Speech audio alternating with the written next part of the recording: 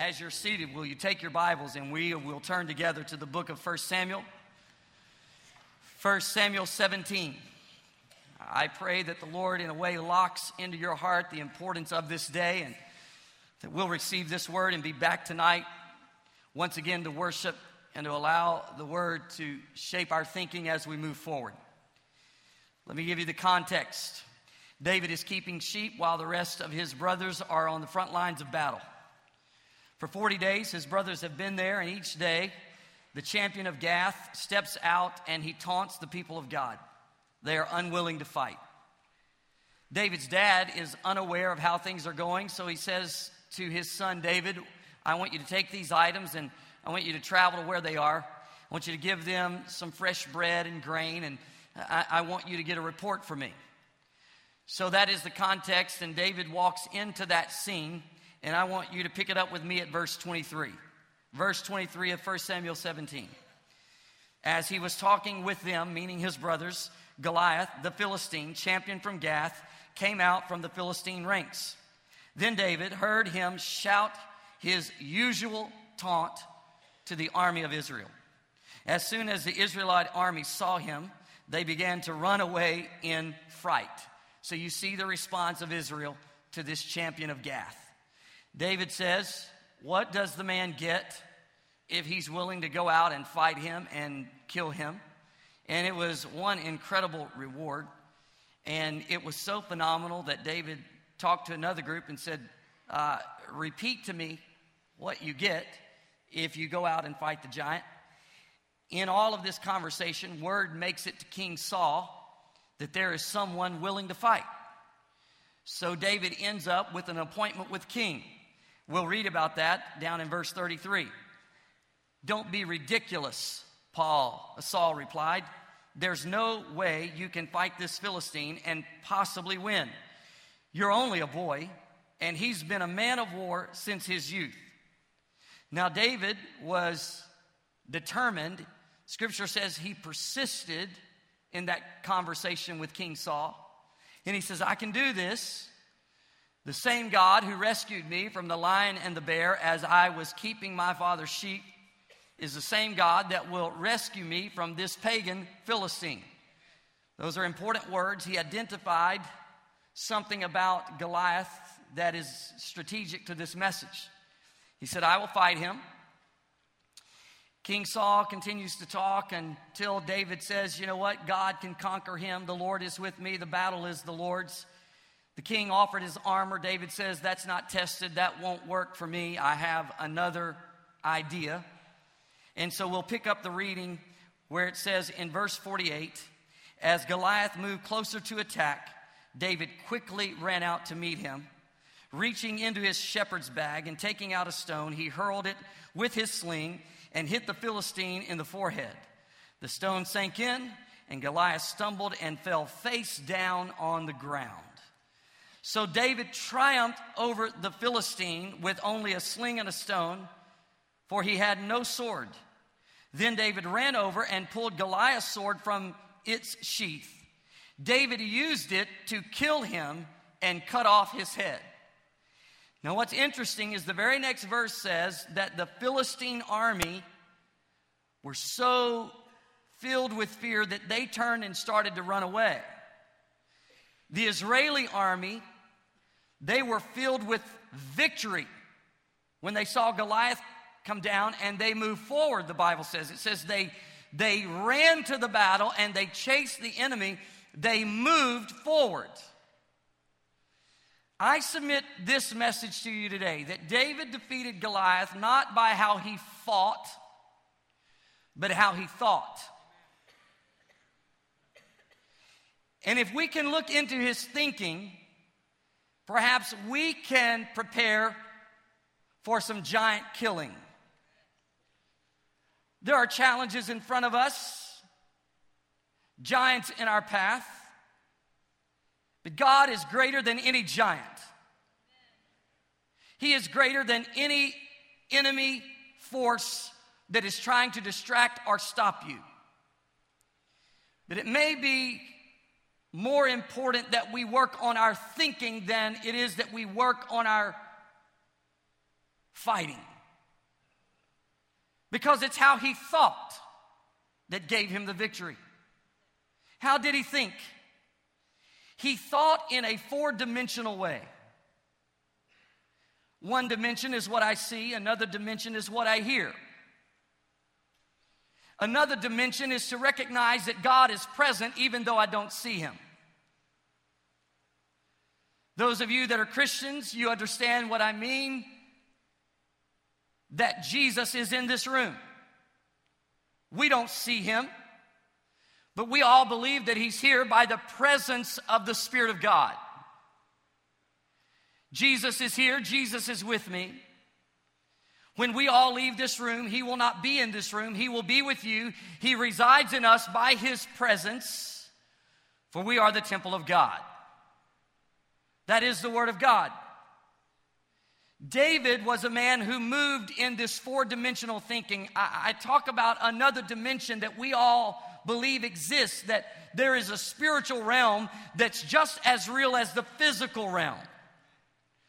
I believe that God is as real in this place, though I don't see him, as I believe you are in this place. I believe in the reality of a present God, a God who is Emmanuel, a God with us.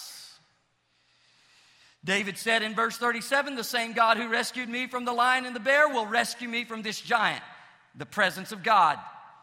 He says, the giant comes to me with sword and spear, but I'm going to come against him in the name of the Lord. He acknowledges the presence of God.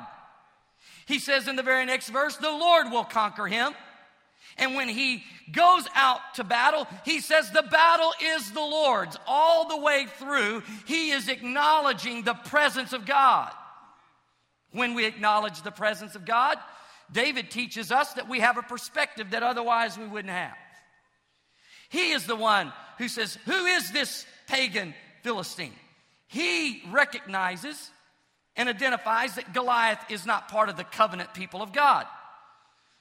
Some versions say David's words were, who is this uncircumcised Philistine?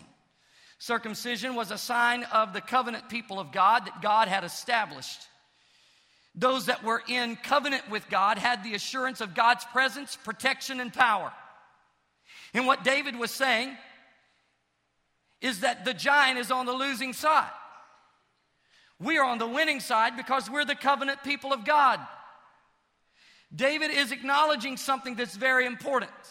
We talked about this last week, and it's this. We are fighting from victory, not for victory. We are the covenant people of God.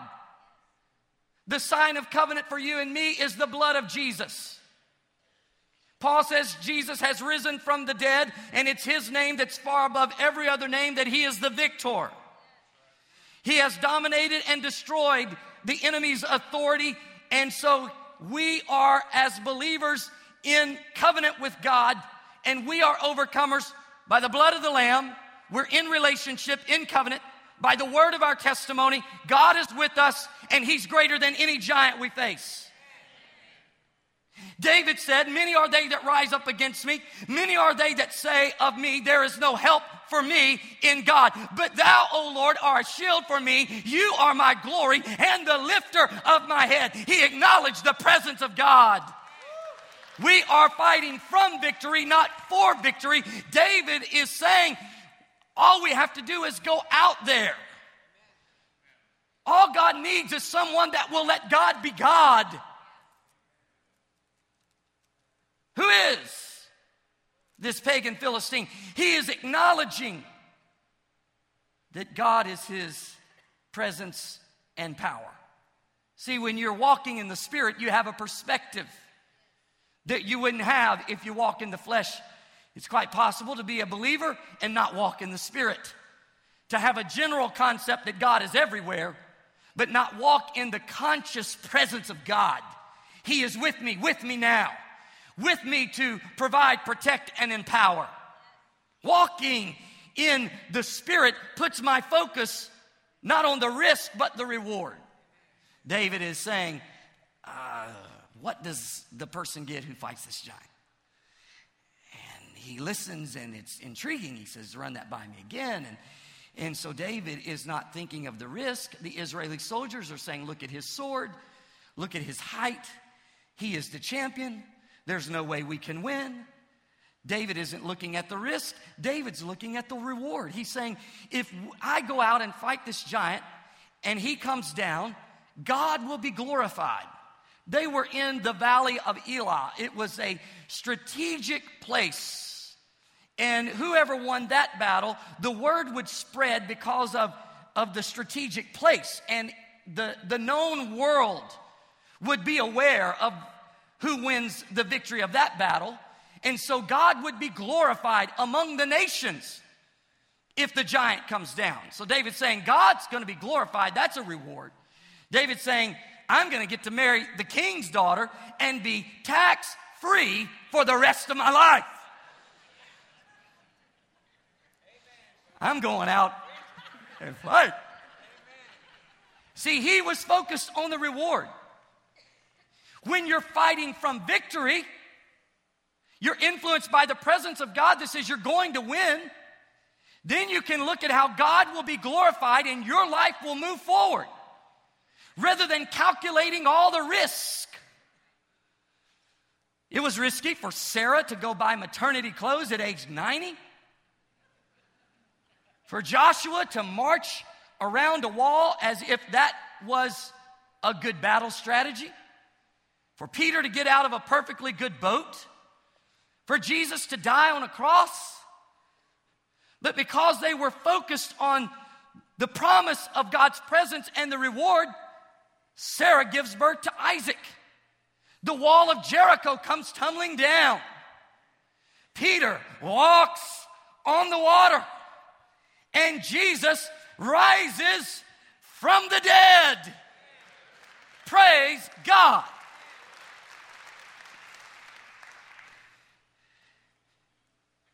In just a few verses, from about verse 45, let me pick up the reading there. Listen to this. If we can listen to the way someone talks, we can know what they're thinking. The way I talk reveals the way I think. Listen to the way he talks. David replied to the Philistine, you come with me with sword, spear, and javelin, but I come to you in the name of the Lord of heaven's armies. He goes on to say, today the Lord will conquer you, and I will kill you and cut off your head. Look on down into the verse. I know that there is a God in Israel. He's speaking about the whole world knowing.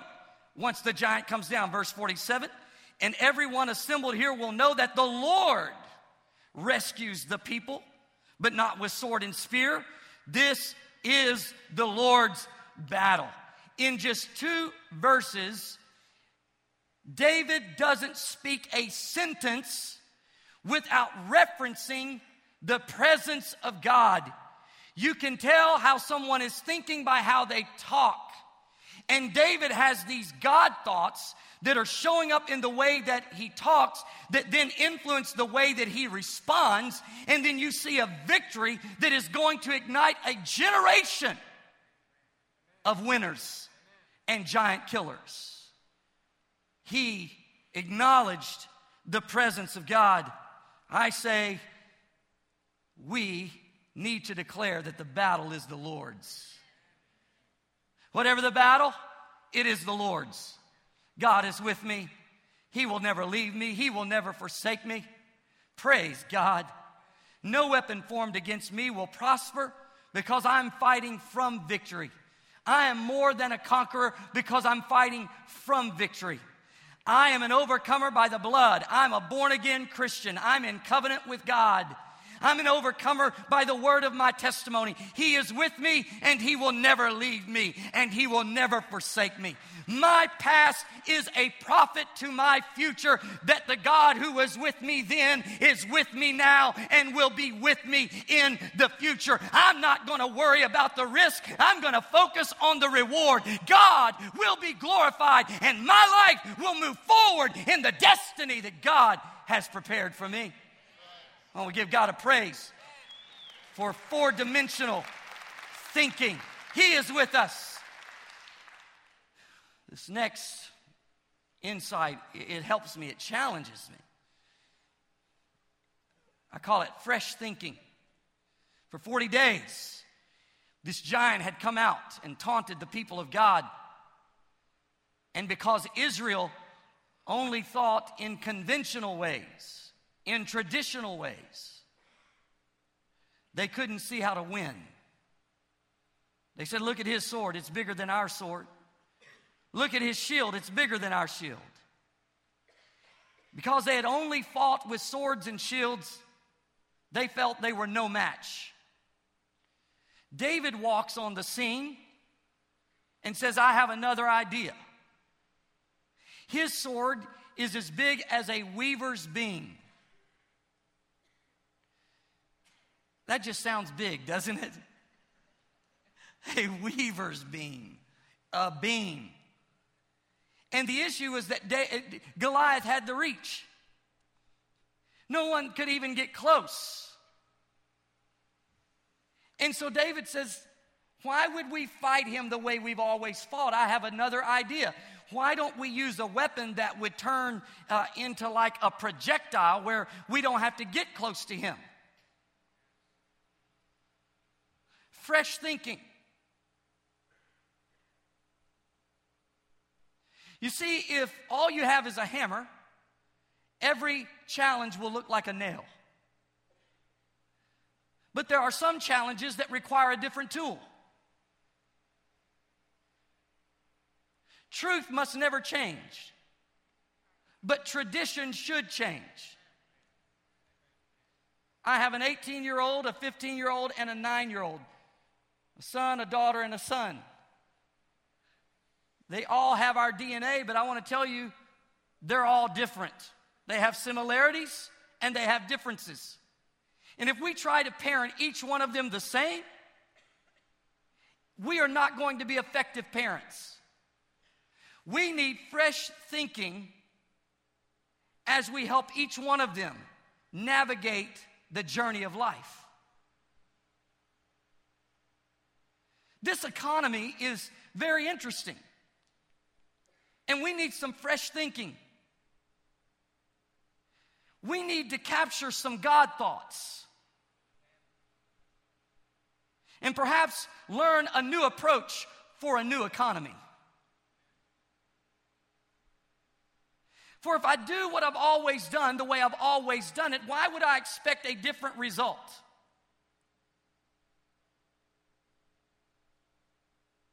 Fresh thinking. Do you believe that there are perhaps ways of doing church that we've never thought of yet? See, David, in that meeting with King Saul, was offered Saul's armor.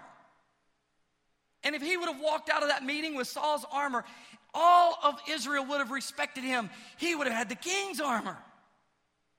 And even if he would have gone out, fought, and died, people would have still respected him because he was willing to fight and he had the king's armor. If he would have had the king's armor, he would have looked good. But he would have looked good dying. See, conventional thinking was to walk out of the king's quarters with the king's armor. One of my concerns is that the present day church is dying, but we've never looked better. We've never had greater buildings, bigger budgets, greater resources, Christian radio, Christian television, Christian bookstores in every community, churches on every corner, and the nation is going to hell. This nation has never been more anti-God. And yet the church has never looked better. Dying. I want enough humility to where I would open my mind that perhaps God has a fresh idea. And then enough courage to act on what he tells me. It would be far easier for me to just put on Saul's armor and remain very conventional, because I know how to do that. It's more challenging to step out here and say, I think there are ways of doing church we haven't thought of yet, and that we're moving forward because I sense the groundswell of God's momentum, but I don't have all the strategy figured out. But I'm not just going to do it the way I've always done it just to look busy.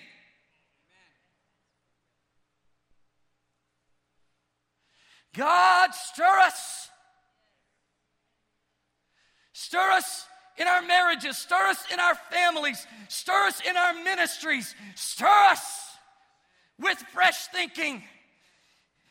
When I set my heart to prayer, I set my mind like a trap to capture those God thoughts. At some point, it came to David's mind, why don't you use a slingshot? When he fought the lion and the bear, it says nothing about a slingshot. In his history, we don't ever see him using a slingshot. I'm not saying he didn't know how to use one. I'm just saying when he fought the lion and the bear, that's not the weapon he used. And I am influenced by a man who will come and see this giant, and you've got all of the conventional, traditional approach to warfare, and yet he was humble enough and courageous enough to do it like it had never been done before. If he'd have walked out in Saul's armor, everyone would have said, wow. When he walked out in nothing but his shepherd garments and all he had was a sling, everyone ridiculed him. His own brothers were denying him. I don't even know who that is. But once the giant came down, he was the man. We need some people who have spent some time in solitude with God, who have nurtured a faith in God, who have realized that His glory is higher than the heavens, and there's no God like our God, and there's no one else beside Him, no one else like Him. He's greater than our yesterdays and greater than our tomorrows. He's greater than the devil. He's greater than any giant, and God has given me a fresh idea, and to walk onto the scene of this present day church with some fresh thinking that would bring an awakening, that would bring a revival, that would bring a flood of God's presence and growth to the church. I want God to speak to our hearts. Fresh thinking. Fresh thinking. See, if we learn about his thinking, it's not how he fought, it's how he thought. And we see the fresh thinking. Finally, it was very forceful thinking, because his brother, the king, and Goliath said, it won't work. The three major players in the story all said to him, you can't do this. If David would have been weak-minded, he would never have stepped out on the battlefield. There was a forcefulness, a determination in his thinking. I just want to say right now, don't let the devil talk you out of your future. Your past is not greater than your future. God is with us. God is leading us. The best days are in front of us. Don't you let the devil talk you out of your destiny. Why don't you apologize to the dream God gave you and get back on track with the dream and declare, God is with me and no giant will keep me from moving forward. Let me talk to you today. John Osteen pastored the great Lakewood Church. And when he died, everybody was asking, who will pastor this church? Well, there was a son of his by the name of Joel that was working in the media department.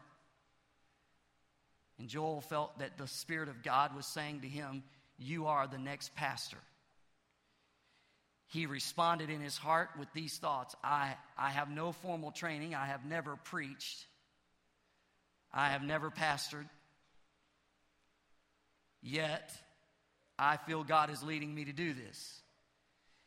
He said in the middle of the night, it was as if the devil would walk into his room and say, nobody's going to come and hear you preach. You're going to destroy your dad's church. There's no way you can lead this church. But yet he felt God was with him and God was leading him. And so he started pastoring the church. People started coming.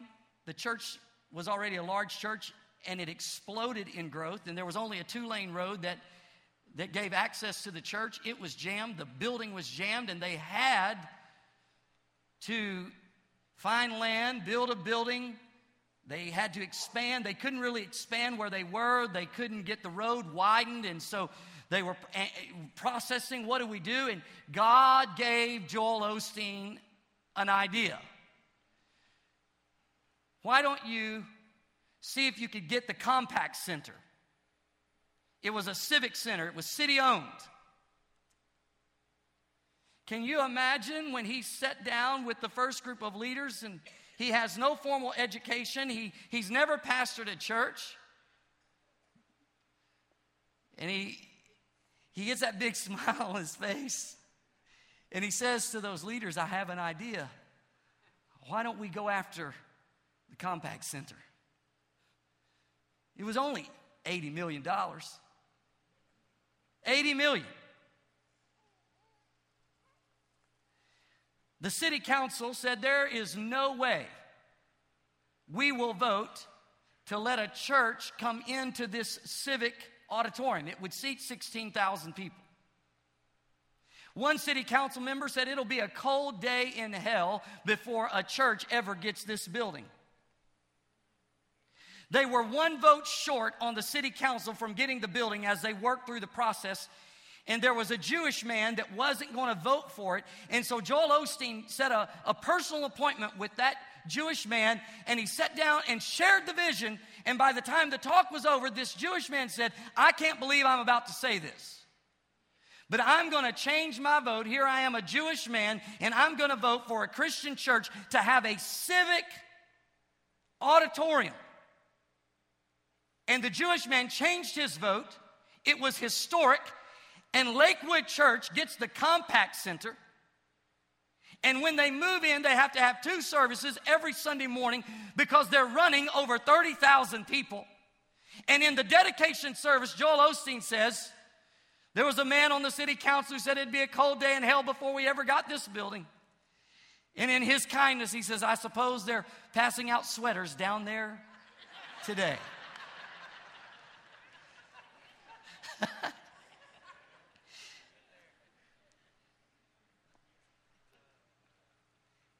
Fresh thinking, but behind that smile is a tenacious leader who said, I have an idea that I believe is from God, and it's never been done before, and everybody says it can't be done, but I believe it's from God, and I'm not going to let it go. I'm going to hold to this. Oh, for the people of God to just be desperate for God, desperate for the ways of God. And when the Holy Spirit speaks to us, we will hold to that promise with everything that we have until we see the salvation of the Lord.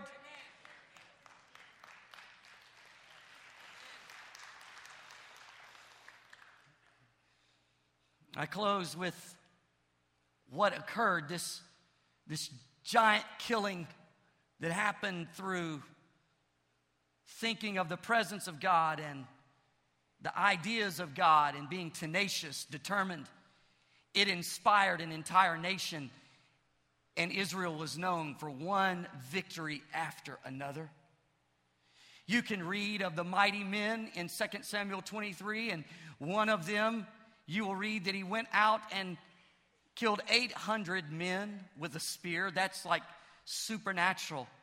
And it's as though when David did something that had never been done before, it released other people to think and believe they could do what they had never done before by the power of God. Then you read of a guy by the name of Abishai who just does extraordinary things in battles. He's defeating giants and hundreds of enemy forces all by himself, things that people would have never tried. And then there's one of my favorite, a guy by the name of Benaiah. And the scripture says of Benaiah that one day he chases a lion into a pit on a snowy day. His goal was not to just be a leader of the army, but like to be Secretary of Defense for King David. And you know, if you chase a lion into a pit on a snowy day, and you come out alive and the lion is dead, that'd be a great thing to put on your resume to be Secretary of Defense. But that's not all it says of Benaiah. It says of Benaiah that he also took on a spectacular Egyptian. That's one word used in one translation of the Bible. Other says an exceptional Egyptian. This was like a champion. No one had been able to defeat him. And it says of Benaiah that he went up against him and he really had no weapon. But he knocked that exceptional, spectacular Egyptian to the ground, and he took that Egyptian sword and cut off his head. Now, I wonder where he got that idea. See, he had been inspired to giant killing because when one person does it, it's like when the first person broke the 4-minute mile. Now, many people have broken the 4-minute mile.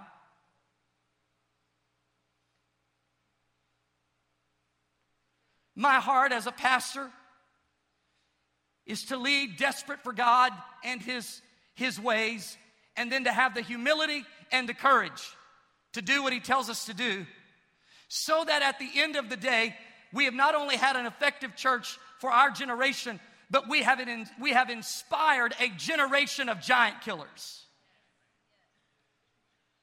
I don't want to only be a time teller, I want to be a clock builder.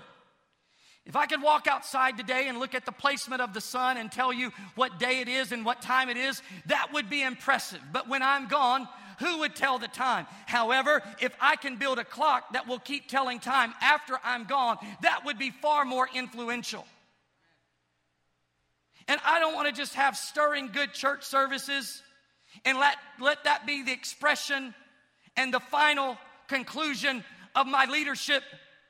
I want to be a clock builder that moves forward in desperation for God, knowing that God is with me and that He gives me fresh thinking and that I have the courage and the forcefulness in my heart to see it happen, so that maybe 30 years from now, I will hear of the children that are attending this church and the teenagers that are attending this church out in their world on the cutting edge of their destiny, doing things that we never dreamed could happen, but they were inspired because they were raised in a giant killing atmosphere.